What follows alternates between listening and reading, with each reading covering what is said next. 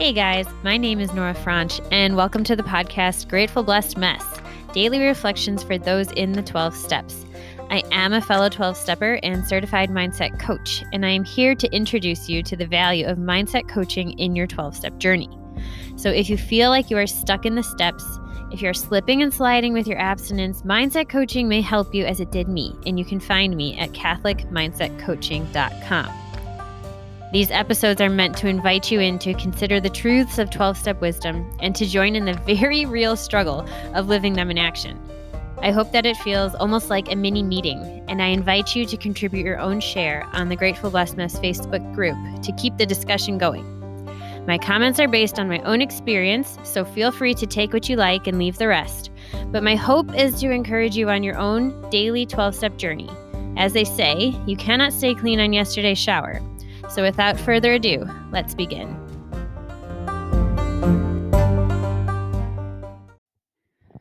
All right, everybody, we are reading from Daily Reflections, page 113, the reading for April 14th. The number one offender. Resentment is the number one offender. It destroys more alcoholics than anything else. From it stems all forms of spiritual disease, for we have been not only mentally and physically ill, we have been spiritually sick. It's from the Big Book of Alcoholics Anonymous, page 64. As I look at myself practicing the fourth step, it is easy to gloss over the wrong that I have done, because I can easily see it as a question of getting even for a wrong done to me. If I continue to relive my old hurt, it is a resentment, and resentment bars the sunlight from my soul. If I continue to relive hurts and hates, I will hurt and hate myself. After years in the dark of resentments, I have found the sunlight. I must let go of resentments. I cannot afford them. Okay. I believe that I have mentioned this quote before, but there's an incredible quote from St. Augustine. If you are suffering from a bad man's injustice, forgive him, lest there be two bad men. I love it. I love it so much because it is so clear and so blunt in an unforgiving kind of way. But it's the truth that whatever resentments, whatever hurts we're holding on to, whatever remembrances of wrong that we have, we then become the villain in this story, even though we were the victim. And so it's just this funny thing. You can't be a victim without eventually becoming the villain in a story, unless you forgive, unless you find a way to heal and move on and not hold on to what happened and what hurt you. And I think that's just really something that we don't learn, that we're not taught, that we don't realize, and we think we're just making sure it doesn't happen again from remembering it. And I have this really cool forgiveness prayer that I learned that I have to remember to use more often. But every time I do, I really do feel like a release from having prayed for forgiveness for this person. And so I want to read it for you because it's just been it's becoming much more pivotal in my program. And I think it really covers a lot of points. So here we go. This is the forgiveness prayer. Lord, I forgive so-and-so.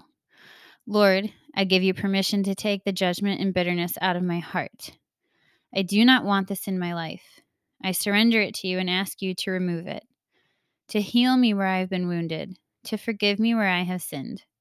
I choose not to blame or hold the actions of fill in the blank against them.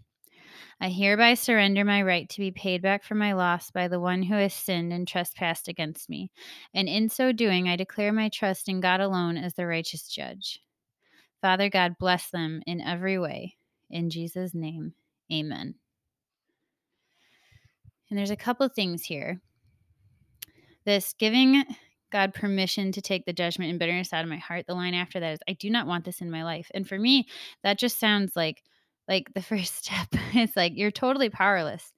like, Lord, I'm powerless over this resentment. It's making my life unmanageable. So take it. I'm giving you permission. Take it. The judgment and the bitterness. I don't want it. Just like we don't want to be participating in our disease, even though we do. Like we don't want it, but we're recognizing that on my own, I'm not getting past it. I can't do this. And so I need the help of my higher power to take the judgment and bitterness out of my heart. But at the same time, I'm not asking to just white knuckle it and acknowledge that someone wronged me and just not feel it. I'm asking here in this prayer to be healed. I have been wounded. Heal me where I've been wounded. And then also forgive me where I've sinned, where I'm holding this resentment and bitterness against this person. So I'm asking for healing on both counts, what has come and been done to me and what is going out from me. But you're also surrendering the right to blame. You're surrendering the right to be paid back for your loss. I think that's one of the most powerful lines of this prayer. And in doing that, it's an act of trust. It's a massive act of trust. And I think it is that massive trust in a higher power that allows us to forgive for real wrongs done. And I just think it's like the heights of spiritual union with our higher power in terms of us working our program. And I think that's all I've got for you today. So think about it. If there's someone in your life who just bothers you, who you don't want to be around, who does everything wrong, who has hurt you in the past, and you can't forget it, pray this prayer. Pray it every day, every time it comes up. Because not only will it free you from that bondage that we have with a resentment, but it will catapult you into a deeper, fuller, stronger recovery. With that, I pass.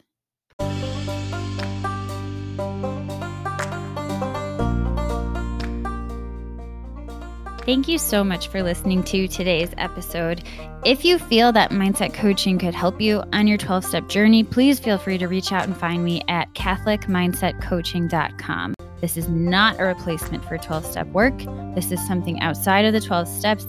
It is simply something that has a heart for the 12 steps and those who are in it. And so, welcome. If you are here, chances are you may also be a bit of a mess. And I hope that you can learn to find some gratitude in the blessings that have come from your messes.